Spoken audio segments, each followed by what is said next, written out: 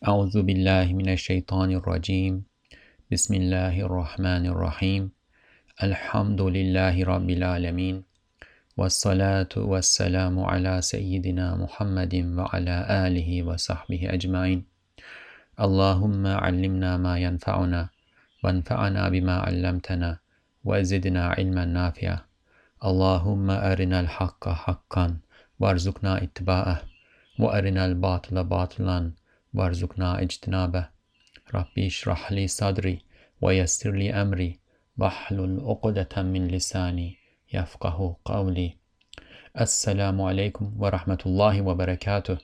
Welcome to the Reflections on the Risale-i Nur by Bediüzzaman Said Nursi podcast series. This is Mustafa Tuna.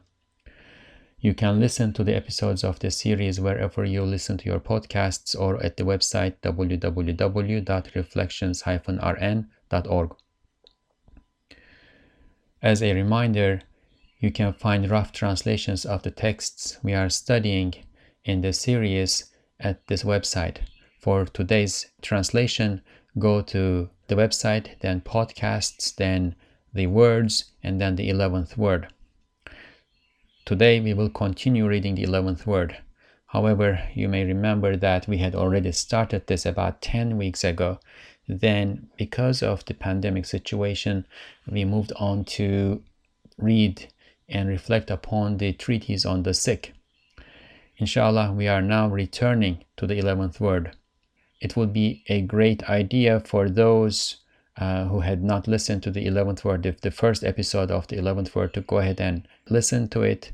For those who had listened to it, to refresh their memories. Inshallah, we will continue with a new section of the treatise today, but we will also read only the translation part of the first episode, so that our memories can be refreshed a little bit. If you can go ahead and listen to that episode first, that would be even better.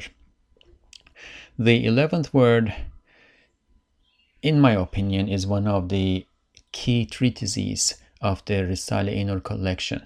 It is a paradigm shifter. It gives a whole new perspective to see the world and ourselves in the world. Therefore, it is very important, and at the same time, it is very beautifully written, very easy to grasp, especially at the beginning parts of the treatise. It begins with a long allegorical story, and once you develop the cognitive patterns that story is aimed to develop in your mind, you can then fit everything in there, and that is what Ustad Nursi does in the treatise. The first section, the first episode that we did on this treatise was the allegorical representation only.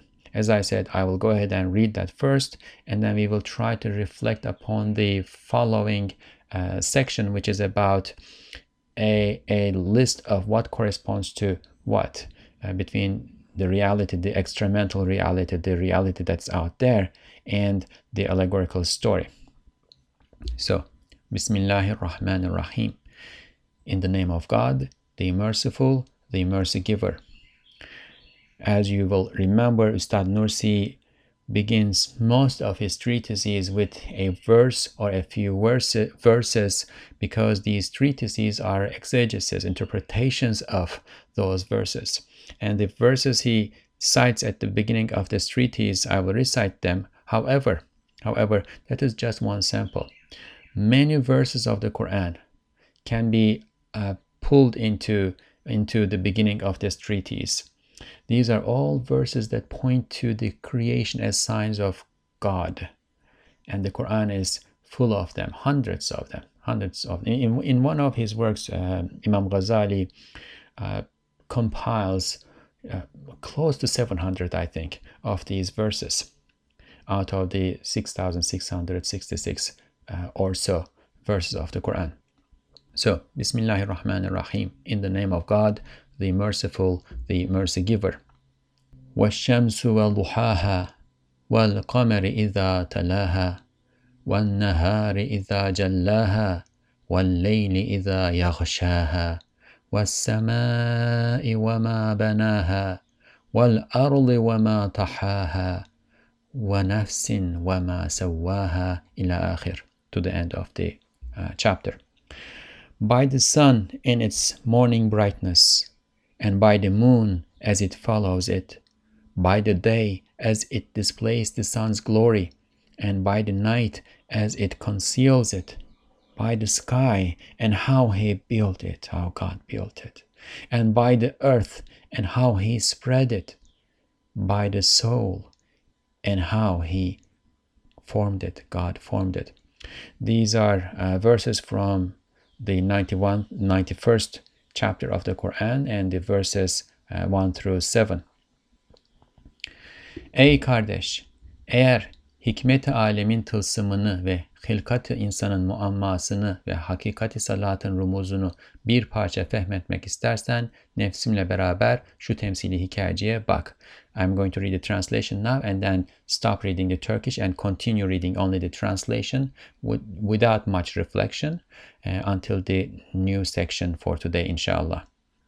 Oh brother, if you want to understand the secret code of the wisdom in the realm, the enigma of the human being's creation, and the subtle symbolism of the reality of prayer, to some extent, consider this small representational story, this allegorical story, together with my lower soul. Once there was a sultan. From the point of view of wealth, he had many treasures and all sorts of jewels, diamonds, and emeralds in them. Furthermore, he had hidden amazing treasures buried out of sight. Then, in terms of perfection, he had many skills in marvelous crafts and encompassing knowledge of uncountable amazing sciences. Moreover, he had the knowledge and erudite understanding of boundless fields of aesthetic knowledge.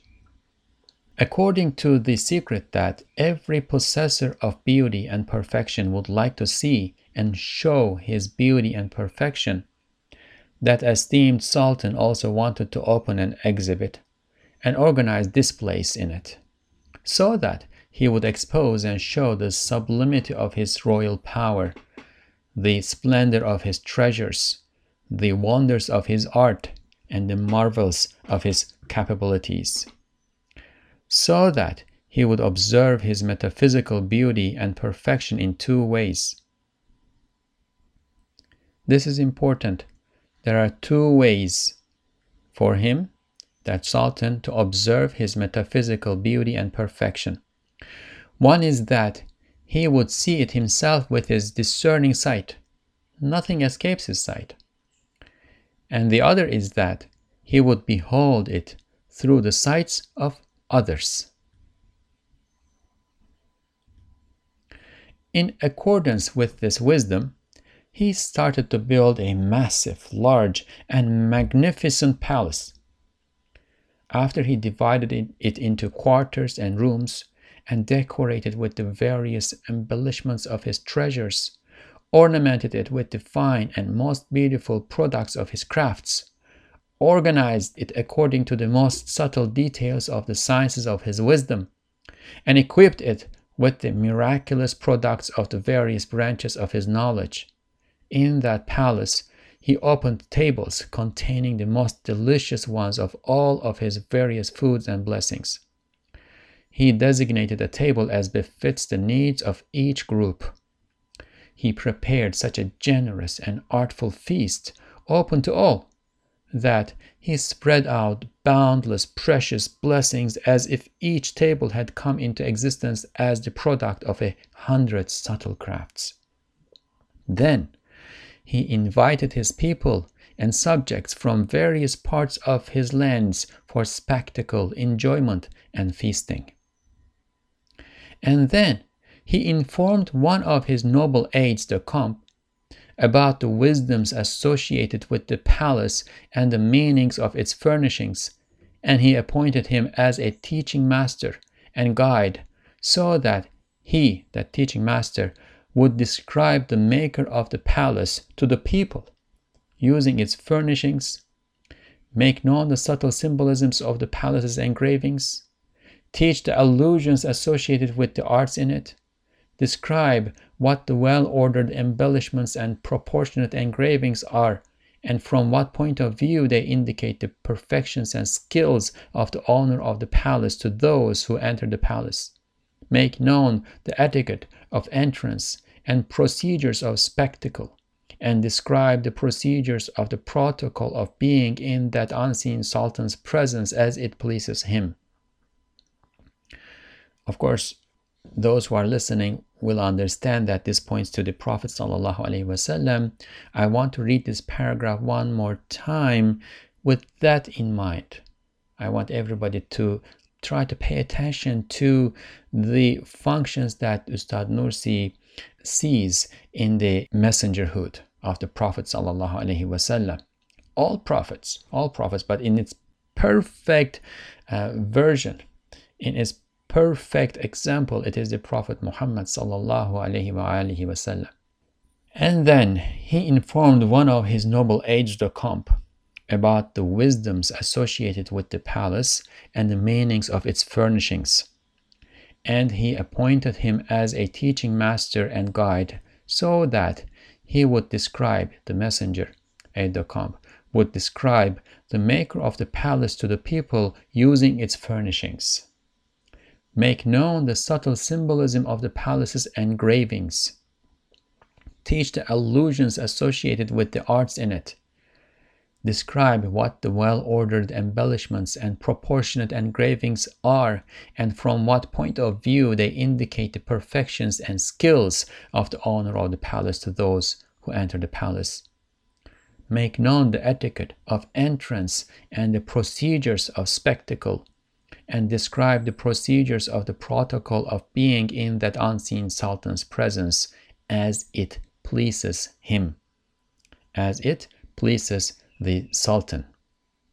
Now, the teaching master has an assistant in each quarter of the palace.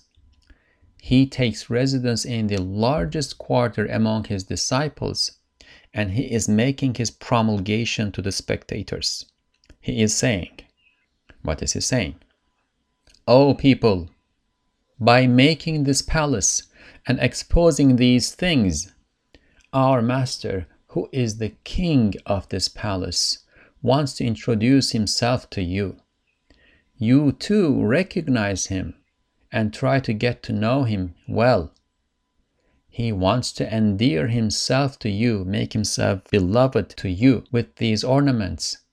You too endear yourselves to him by appreciating his art and admiring his works. He is showing his love for you with these bestowals that you see.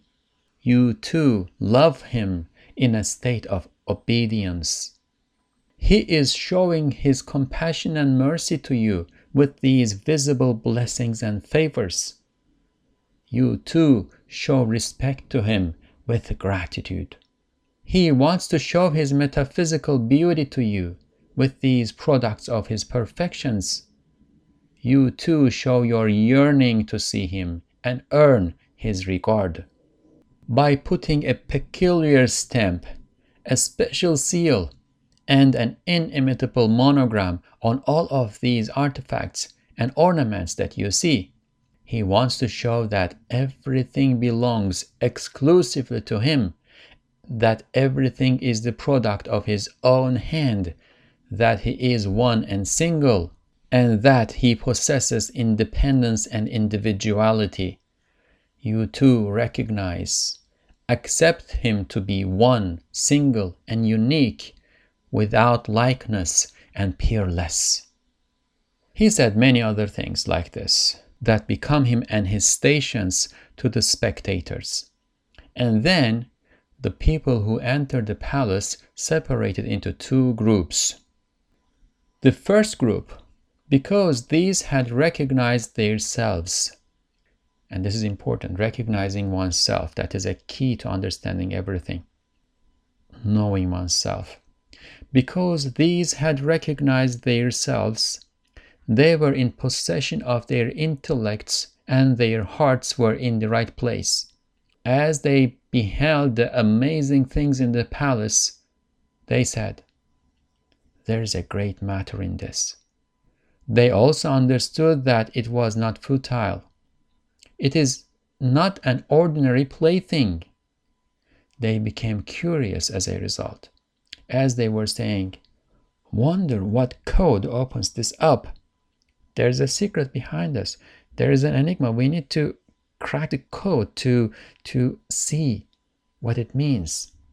This seems to be deciphered. What is the code? What is in it?"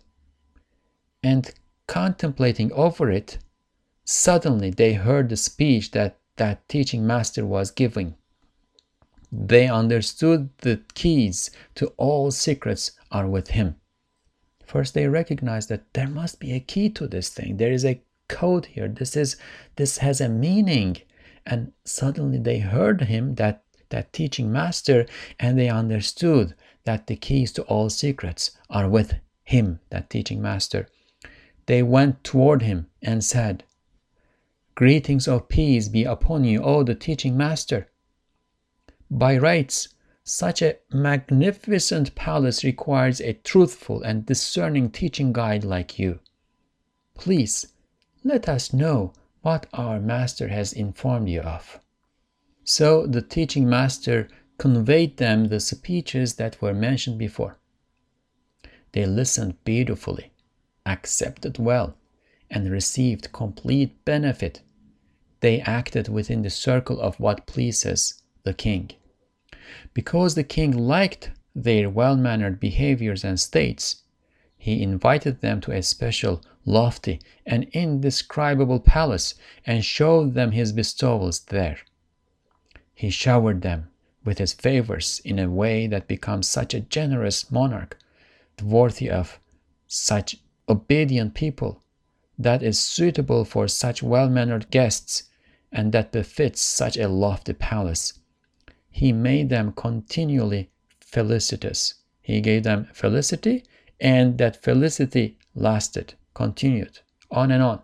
As for the second group, because their intellects had corrupted and hearts had extinguished, upon entering the palace, they were overcome by their lower souls and did not pay attention to anything other than the delicious foods.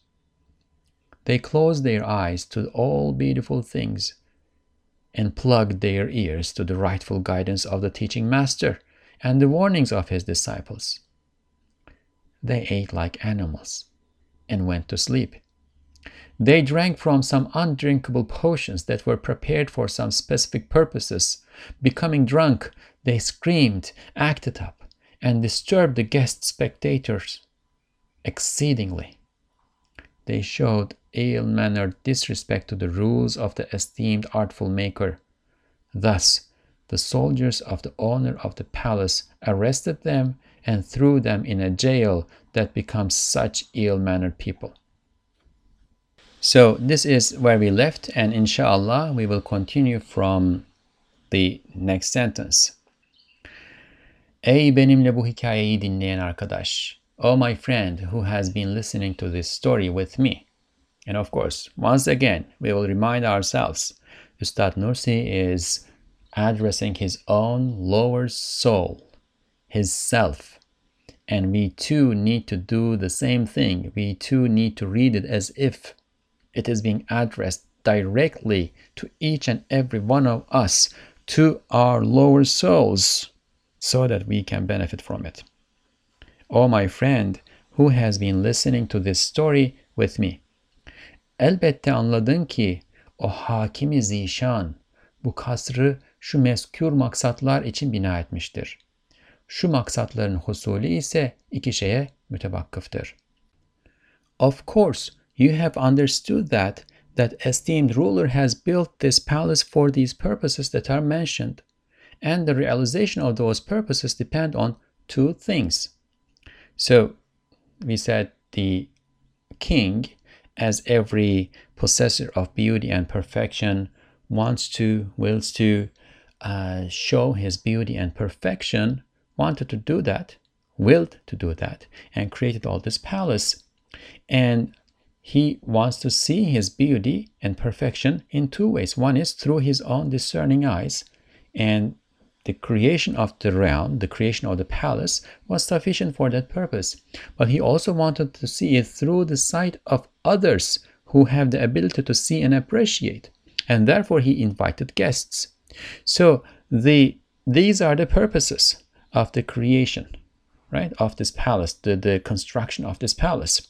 And the materialization of those purposes, for the purposes to be fulfilled, we need two things. Two things. What are they? Birisi şu gördüğümüz ve nutkunu işittiğimiz üstadın vücududur. One is the existence of this teaching master, whom we see and whose speech we hear. Think of the entire palace, everything, all the furnishings, all the apartments, all the rooms, all the guests, all the food that is prepared in it, everything. The fulfillment of the function, materialization, realization of the purpose of everything in there depends on what? The existence of this teaching master. Why? Because again, there are two ways that the king wants to see things. One is through his own discerning eye, and for that we don't need a teaching master. But second, through the sight of those who know how to see and appreciate. For the guests to know how to see and appreciate, they need a teaching master. Çünkü o bulunmazsa bütün maksatlar beyhude olur. Çünkü anlaşılmaz bir kitap muallimsiz olsa manasız bir kağıttan ibaret kalır. Because in his absence, all purposes would become useless, futile, vain. And this is because if an unintelligible book is left without a teacher, it would be reduced to meaningless paper.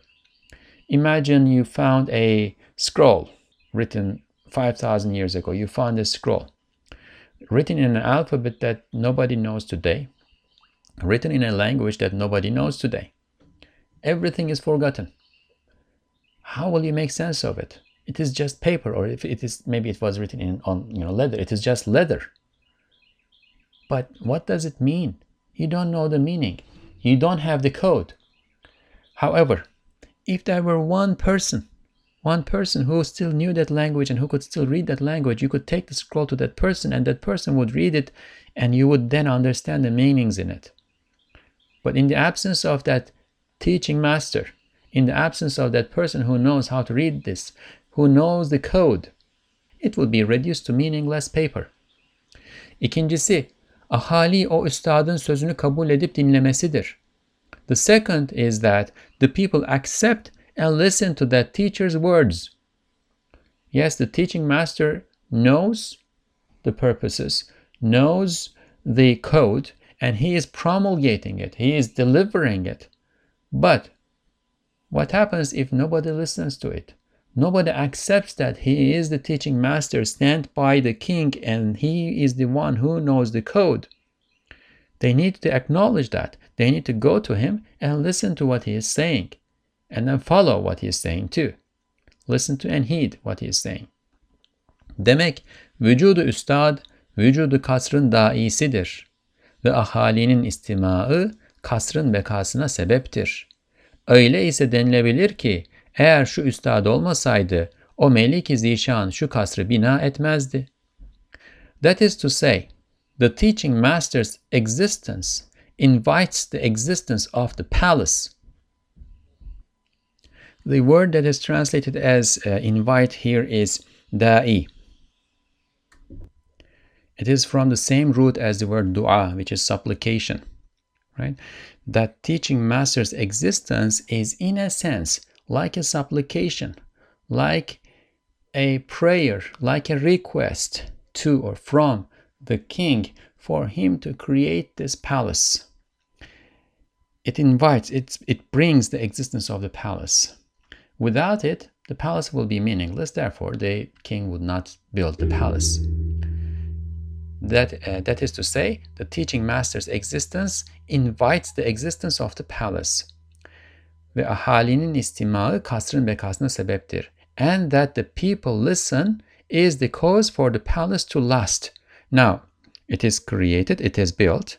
The king built the palace, and the aide de camp, the teaching master, is here teaching, promulgating the code, but nobody is listening. the purpose is not being fulfilled. Why should then the king continue to sustain the palace? He would just destroy it. It's not fulfilling the function. Or he would perhaps just expel the guests from the palace. And that the people listen is the cause for the palace to last. In that case, it can be said that if it were not for that teaching master, that esteemed king would not have built this palace. And of course, here we remember the Hadith Qudsi. It is sacred hadith sacred tradition narrated from the Prophet ﷺ. Some say that it is not a tradition. That's a debatable matter. Whether true or not, the meaning of it is true, and that the meaning of it is true is proven here. And the hadith is لَوْلَاكَ لَوْلَاكَ لَمَا خَلَقْتُ الْأَفْلَاكَ. Oh, my beloved, oh, this is an address to the Prophet ﷺ. If it were not for you, I would not have created the worlds. I would not have created the realms. In that case, it can be said that if it were not for that teaching master, that esteemed king would not have built this palace. Hem yine denilebilir ki o üstadın talimatını ahali dinlemedikleri vakit elbette o kasr, tebdil ve tahvil edilecek. And it can also be said that when the people do not listen to that teaching master's instructions, of course the palace will be replaced and transformed.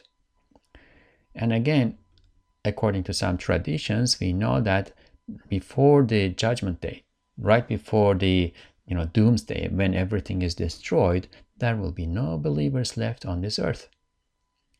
If there are no believers left on this earth, or in this cosmos, then the cosmos is not fully fulfilling its function, so it's pointless at that point. Ey arkadaş, hikaye burada bitti. Eğer şu temsilin sırrını anladınsa bak hakikatin yüzünde gör. Oh friend, the story ended here.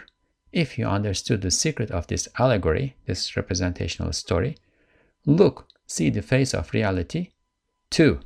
So here, as Ustad Nursi said, the story came to an end, and as it is his custom, those who, for instance, listen to the 10th word, the many episodes of the 10th word, or earlier episodes to the 1st through 8th words, this is Ustad Nursi's customs. He provides us with an allegorical story that helps us understand the patterns of some connections between things, a cognitive pattern.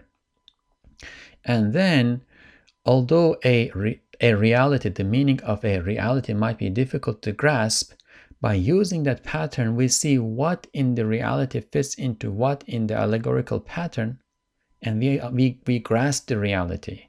It is an instrument, it's a tool that facilitates our understanding of reality, right?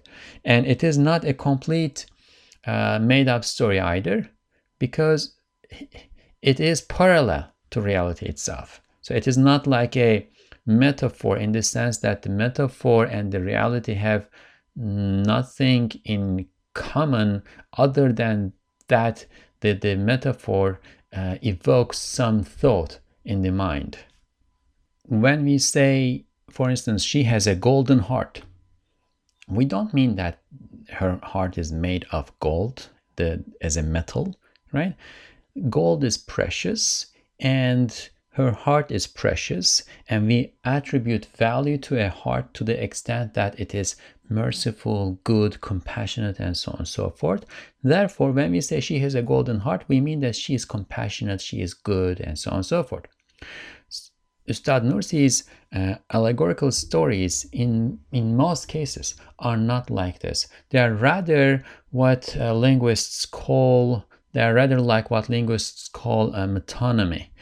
Which means that there is a connection between the metaphorical word and the reality that it is representing. There is a continuity. For instance, Ustad Nursi gives an example for this. In the old days, the Arabs would say he has a long sword belt or a long sheath if they wanted to indicate that a person was tall, because a tall person can carry a sword with a long sword belt or a long sheath, right? So the person in reality can have a long sword belt and also be tall, right? But a person's heart cannot be made of gold. That's not possible. So in the metonymy, the meaning of the word that is used to represent something does not have to disappear. There is still a reality to it. It is even the story is truthful. And it is very important to understand and grasp the story, the allegory first, so that we can understand the reality that it represents in a better way, inshallah. So, oh friend, the story ended here. If you understood the secret of this allegory, look, see the face of reality too. İşte o saray şu alemdir ki tavanı tebessüm eden yıldızlarla tenvir edilmiş gökyüzüdür. So, that palace is this realm, whose ceiling is the sky illuminated by smiling stars, or illuminated with smiling stars. Why smiling stars? This is one of Ustad Nursi's metaphors.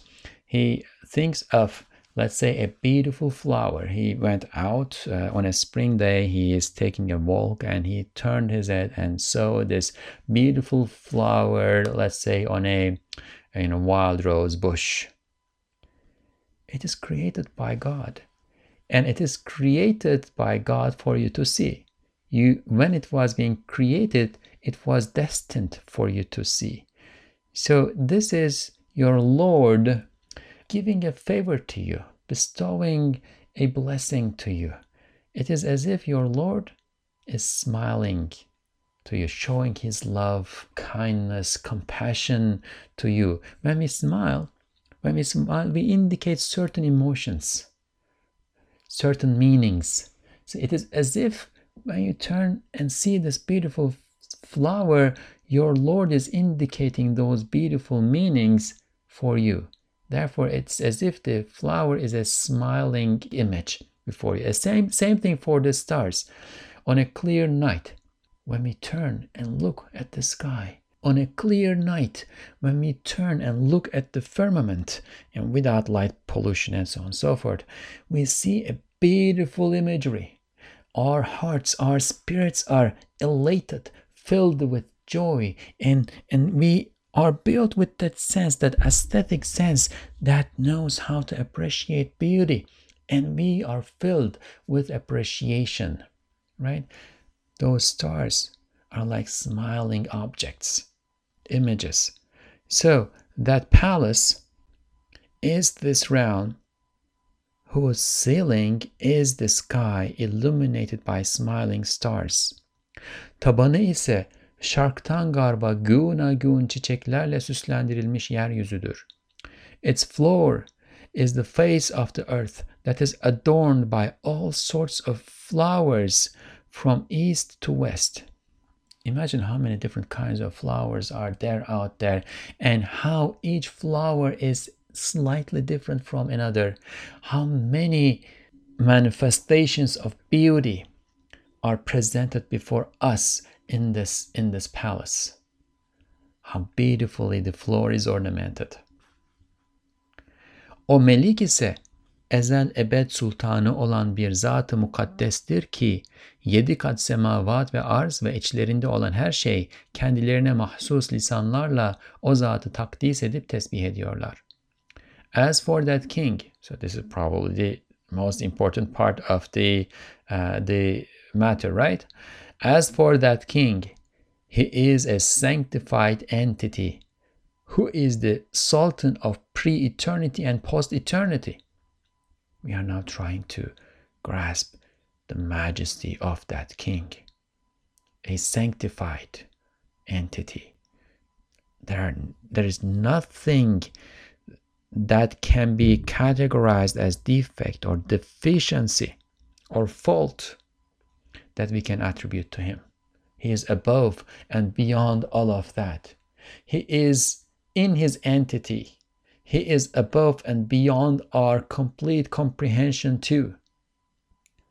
but we can have an understanding of him as he manifests himself through his names and attributes. He is a sanctified entity who is the Sultan of pre-eternity and post-eternity. He is the creator of time, and he was the king before time existed. He will continue to be the king. There is no end to his kingdom. That he is such a sanctified entity that 7 layers of the heavens, the earth, and everything in them sanctify and glorify that entity with their peculiar tongues. There's nothing in the creation that does not glorify him with praise. The little net that might be flying in the room that you may not even be able to notice unless you pay close attention, and wow, it is there. That net is sanctifying and glorifying God. There might be a germ living on the wings of that net. You may not see without a microscope. If you put it under a microscope, you will see that microbe, that germ, is sanctifying and glorifying God. There might be atoms, molecules that made up that germ. You may not see them unless you put them under an electron microscope, and even then it might be difficult to see them, but there are other ways to know that it is there. That molecule and the atoms in it, and the particles that are smaller than atoms, and the particles that are smaller than those particles. However long it goes, we do not know the end of it yet. Each one of them are sanctifying and glorifying God. And from that net, move on to whales in the oceans, dinosaurs that once walked the earth, to the planets, to the stars, to the clusters of stars, to galaxies, to the entire cosmos. Everything, each and everything, one by one and all together, are sanctifying and glorifying their Lord. How? Many ways, many ways. They are manifesting his names and attributes.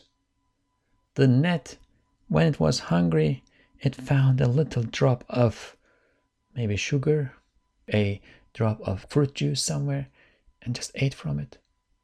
It manifested God's name, Ar-Razaq, the provider. That net that's flying in the air, it is live, it is moving, it is growing, it's reproducing. It is manifesting God's name, Al-Hayy, Al-Qayyum, Al-Yuhyi, the living, the sustainer, the giver of life. Everything is sanctifying and glorifying their Lord. And everything is glorifying him by obeying him, by being in a state of obedience, not moving an inch. What an inch? Not moving a thousandth of an inch, not moving a billionth of an inch, not moving at all from the straight line that they are put onto, from their orbit, from their function that they were created to fulfill. Everything in the creation is obeying the Lord of everything by fulfilling their functions fully and completely and perfectly. That's why they are created. That's how they are created. It is in their nature, given nature. Except for human beings who are also given, and the jinn, who are also given partial volition, partial will, and sometimes they don't fulfill. And that has benefits.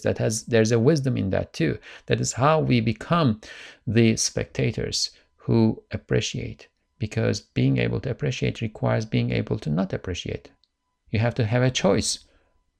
Hem öyle bir meliki kadirdir ki semavat ve arzı 6 günde yaratarak arş-ı rububiyetinde durup gece ve gündüzü siyah ve beyaz 2 hat gibi birbiri arkası sıra döndürüp kainat sahifesinde ayatını yazan ve güneş, ay, yıldızlar emrine musahhar, zi haşmet ve zi kudret sahibidir. Such an all-powerful king that, having created the heavens and the earth in 6 days, and of course this is from the Quran. God says in the Quran that He created the heavens and the earth in 6 days. And of course, we do not understand that as 6 24-hour time periods, because the definition of a day can change from place to place, time to time. And God says in the Quran that by Him there are days that are 50,000 days or years by our calculation. There are days that are... So this is a relative term. Perhaps in 6 stages, maybe a way to understand it.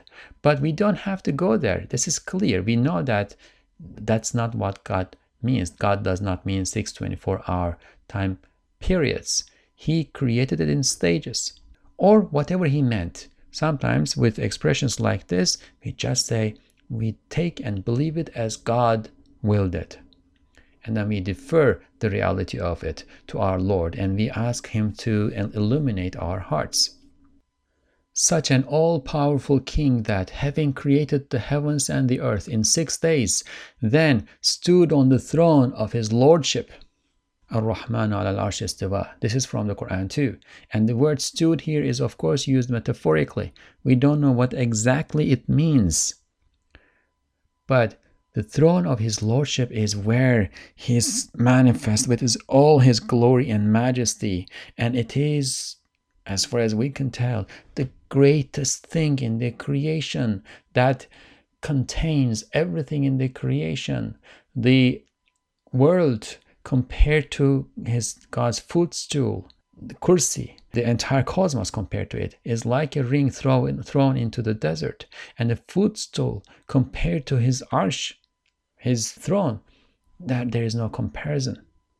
It needs to bring these senses of awe and majesty and glory as attributed to our Lord, to our hearts. Such an all-powerful king that, having created the heavens and the earth in 6 days, then stood on the throne of His lordship, and by alternating night and day, one after the other, like 2 threads, one black and one white, again an imagery from the Quran, He writes His signs on the page of the cosmos. The cosmos, the creation, is like a book with pages, and there are signs, there are words written on it. And each thing in the creation is written with the pen of power of our Lord. And they have meanings. We need to try to read those meanings. We need to try to read the cosmos, the creation, as a book of meanings. And of course, it is the Quran that guides us to the true meanings of those meanings. The sun, the moon, and the stars are subjugated to His command. So from our point of view, the sun is such a big thing. It is so big that you can fit thousands and thousands of earths in it. The moon, that is so big, it is like continents on earth. Can you imagine moving such a big thing around? What is the biggest thing that we can move around on this earth? They sometimes put some wheels on their buildings and somehow prop them up and move buildings from one place to another. Perhaps that is it. But imagine moving continents from place to place. Imagine moving the moon on a specific orbit continually for millions of years, billions of years, and not letting it move an inch out of its orbit. The sun, the moon, and the stars are subjugated to His command, and He has the possession of sublimity and power. He is sublime, and his power is absolute. There is no limit to His power. That is the Lord. That is the King. This is the palace. That is the King. We need to fill ourselves. We need to close our eyes and contemplate this, reflect upon it, and fill our hearts with his awe and with love for Him. He is majestic and he is beautiful. And then let's continue reading the story and what it corresponds to in reality. O sarayın menzilleri ise şu 18.000 alemdir ki her birisi kendine layık bir tarzla tezyin ve tanzim edilmiştir. So we first tried to establish his majesty and glory, and now we are moving on to his mercy, compassion, and beauty. We know that God has many names, and our scholars have classified those names as majestic names and beatific names. And then from the combination of majesty and beauty at the same time, their simultaneous manifestation emerges perfection. And there are names of perfection. As for the rooms of that palace, they are these 18,000 realms that are each decorated and put in order as befits it. 18,000 realms. We see one of them. They can be concentric. They can be together in the same space. Space may not be applying to some of them. Time may not be applying to some of them. We know again this from narrations, 18,000 realms. Each one of them is decorated and put in order, organized in a way that befits it, its function, its needs, its capacities. Think of the king who created all those rooms, all those apartments in this palace like a display, and created a different beauty, a different organization, a different indication, manifestation of majesty, a different wonder and amazing thing in each room, in each apartment and then room of the palace. İşte o sarayda gördüğün sanayi garibe ise şu alemde görünen kudret-i ilahiyenin mucizeleridir.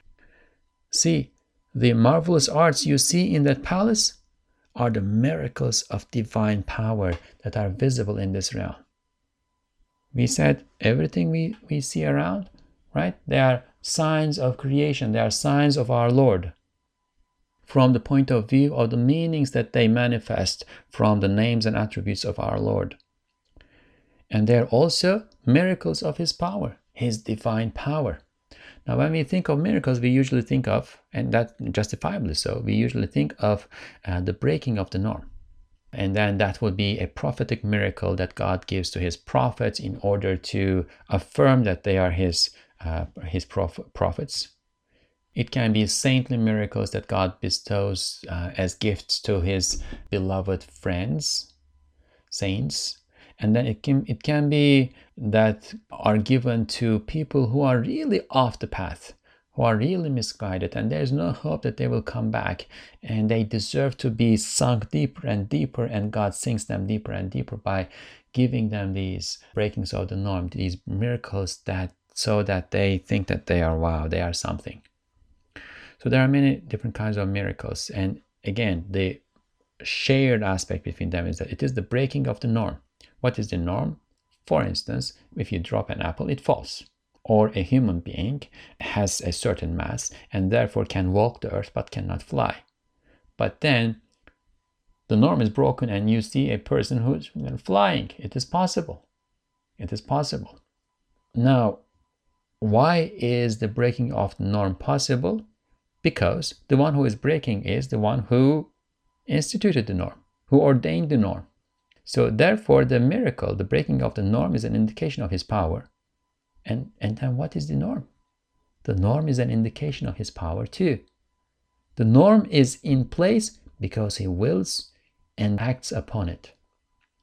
And that is a manifestation of his power. See, the marvelous arts you see in that palace are the miracles of divine power that are visible in this realm. Ve o sarayda gördüğün taamlar ise şu alemde, hele yaz mevsiminde, hele Barla bahçelerinde, rahmet-i ilahiyenin semerat-ı harikalarına işarettir. As for the foods, various items of food you saw in that palace, they point to the wondrous fruits of divine mercy in this realm, especially in the season of summer, and especially in the orchards of Barla, And of course, when Ustad Nursi is writing these treatises, he's in this village called Barla that is in southwest Turkey. He was exiled to there. This was a really distant village. You had to climb a mountain and then cross a lake and then climb a little bit more, and then you would come to this village. But it was beautiful.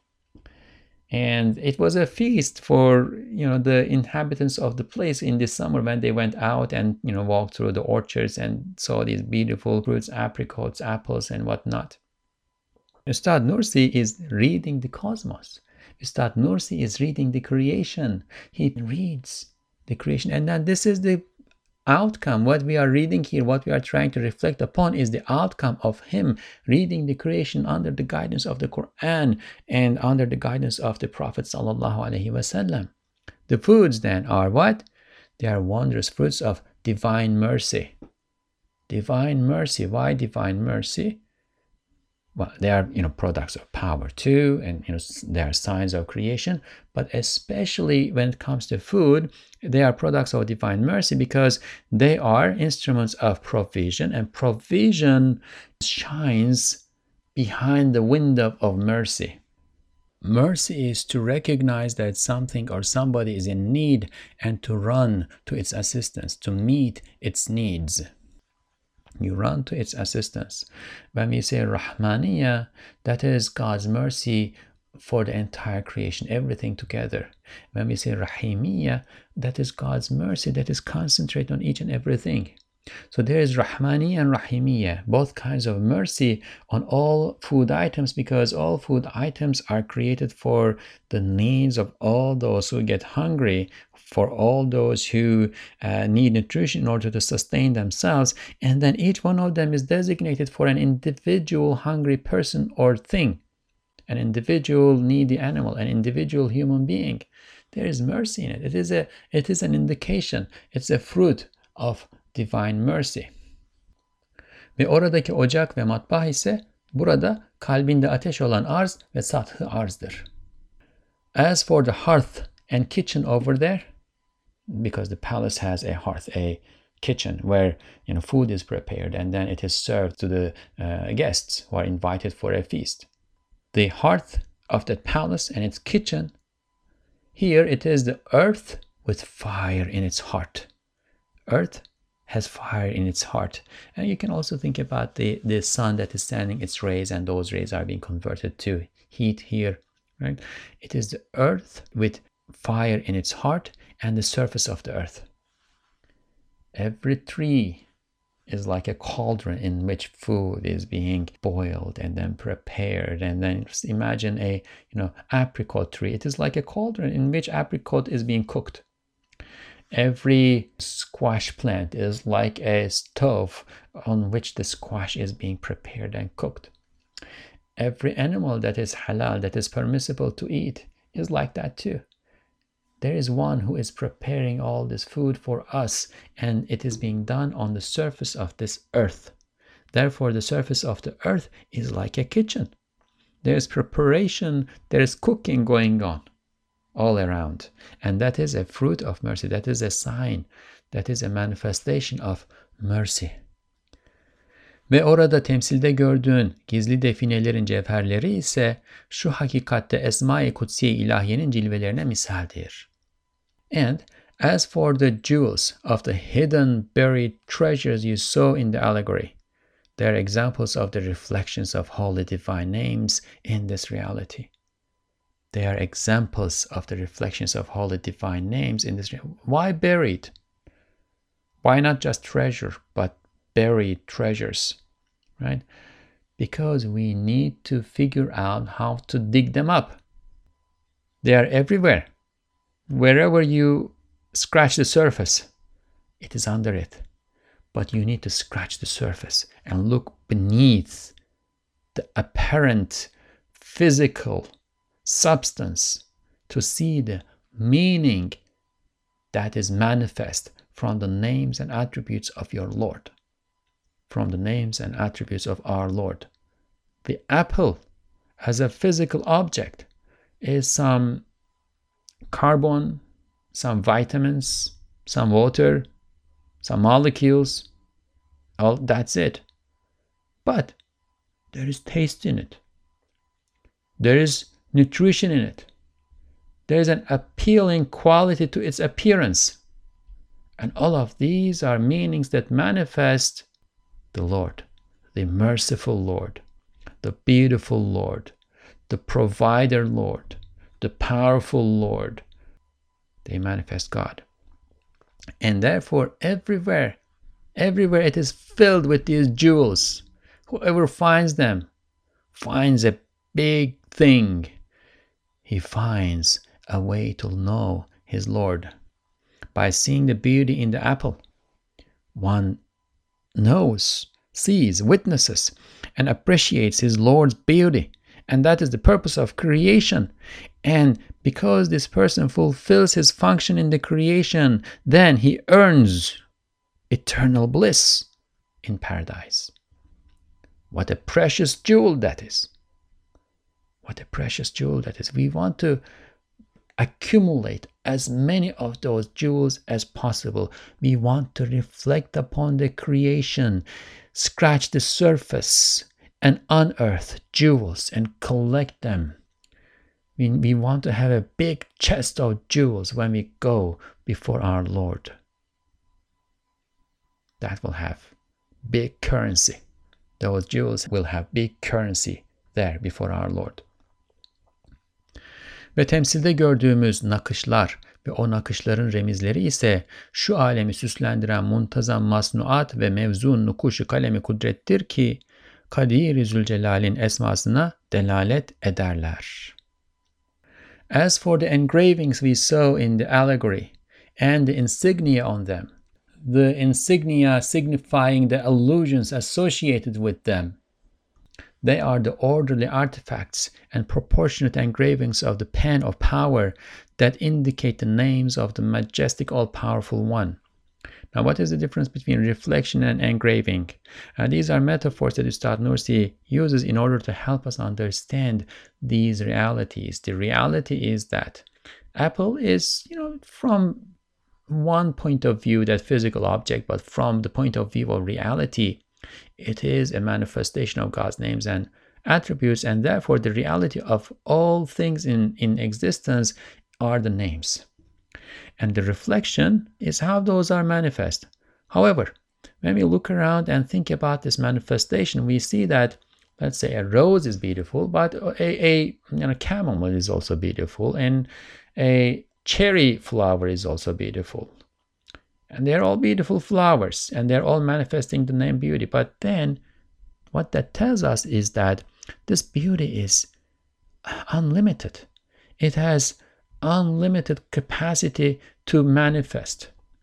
And all these things that we see are variations of its reflections. So in Ustad Nursi's terminology, those variations are nukush, naqsh, engravings. And the palace is full of engravings. Wherever you turn, you see those engravings, right? As for the engravings we saw in the allegory and the insignia on them, so they are engravings, and those have meanings. They point to something subtly.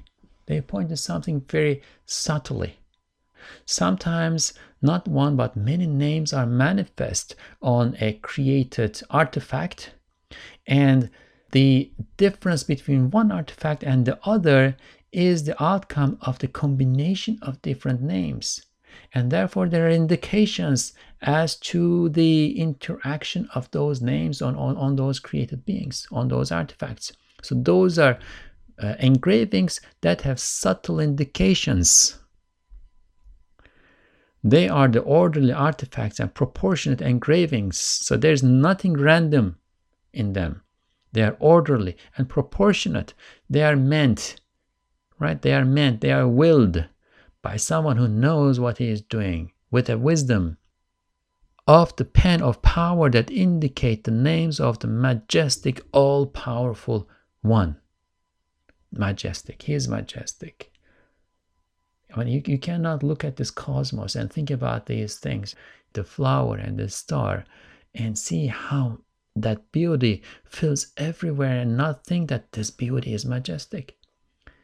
And there you see perfection, because beauty is manifest behind the window of majesty, and majesty is manifest behind the window of beauty. And there you see perfection. Ve o üstad ise Seyyidimiz Muhammed aleyhissalatu vesselam'dır. Avanesi ise Enbiya aleyhisselam'dır. Ve şakirtleri ise evliya ve asfiyadır. As for that teaching master, he is our master Muhammad, blessings and greetings of peace be upon him. And of course we noticed this before. Who else could that be? Who else could that honorable aide-de-camp, who is teaching the people, who is promulgating the message, the instructions of the king, who is showing the people the codes that break the deciphered meanings in the palace, and who enabled them to read everything as what they mean? Who else could that be? The Prophet Muhammad sallallahu alaihi wasallam, sallallahu alaihi wa alihi wa ashabihi wasallam. As for his assistants, they are the prophets, all the prophets. Greetings of peace be upon them. Now, how can the prophets be assistants of Prophet Muhammad? They came before him. Well, first, Prophet Muhammad sallallahu alaihi wasallam had the most complete and perfect message that God sent down to creation, And all other prophets who carried parts and versions of that message did so in the light of the path that Prophet Muhammad ﷺ opened up with his light. His light was the first thing that was ever created. And light is that which, when applied, makes that which is not apparent. The physical light, the photons that we see, is an example, a version of that. We don't know the nature, the quiddity of what that light that was first created exactly is, but we know that it was the light of the Prophet ﷺ that was first created, and the importance of that light is that that light is what makes everything apparent in this creation. That light is what makes the meanings of created beings apparent. That light is what makes the beauty of created beings apparent in this creation. Without that light, nothing would have meaning, and all prophets are pointing to the meanings that are in the creation. Therefore, they are moving, they are fulfilling their functions in his light. They are basking in the light of that sun of prophethood. And they are his assistants in this sense, and also in the sense that each and every one of them, when they came, told their communities, told their followers that there would be a last prophet, a last messenger to come, and he would have the perfect, most complete deen, religion, message from the Lord. And therefore they each affirmed his prophethood, his messengerhood, his message. As for his disciples, they are the saints and purified ones. As for his disciples, they are the saints, friends of God, those who are given a special station in the presence of their Lord, those who are drawn close to God, and the purified ones. And that's also important. The purified ones are those who understand God's message as sent to his prophet in its purest, its simplest form, without any, convoluted, rational questions and so on. But their hearts just absorb the message and accept it, and they are satisfied with it. They don't need any further explanation, any further questioning, and so on and so forth. They are satisfied, they are content with the message that is sent from God, that's sent by God through Jibril alayhi salam, through the Prophet sallallahu alayhi wasallam, to all human beings and the jinn. Their hearts are pure, right? And Ustad Nursi somewhere says that there would be millions of saints and billions of asfiya. Inshallah, each and every believer May each and every believer be among those asfiya. We may not be able to attain that degree of sainthood. Perhaps we do, we don't know. God knows those who attain sainthood, and their sainthood may be hidden from themselves, and the saints of God may be hidden among the people. Maybe be among them, but there are more asfiya, and maybe be among the asfiya too, inshallah. His disciples, the disciples of the Prophet ﷺ, are the saints and purified ones. The one difference of the saints is that they're also like guideposts. They are given miracles. Sometimes they are given miracles. They are given gnosis, knowledge. They are given the capacity to be an example for others. And therefore we turn to them. We ask God to guide us to them, to enable us to benefit from the light that emanates from those light posts. But in addition to that, there are the asfiya, and the asfiya are, according to Ustad Nursi's understanding, many more than the saints. Those who purely absorb the message, those are the asfiya. Okay, this keeps going on. There are many aspects to reality, and inshallah we will go over all of that, but it looks like time is over, so we will stop here and continue in the next episode, inshallah. سبحانك لا علم لنا إلا ما علمتنا إنك أنت العليم الحكيم وآخر دعواهم أن الحمد لله رب العالمين. الفاتحة.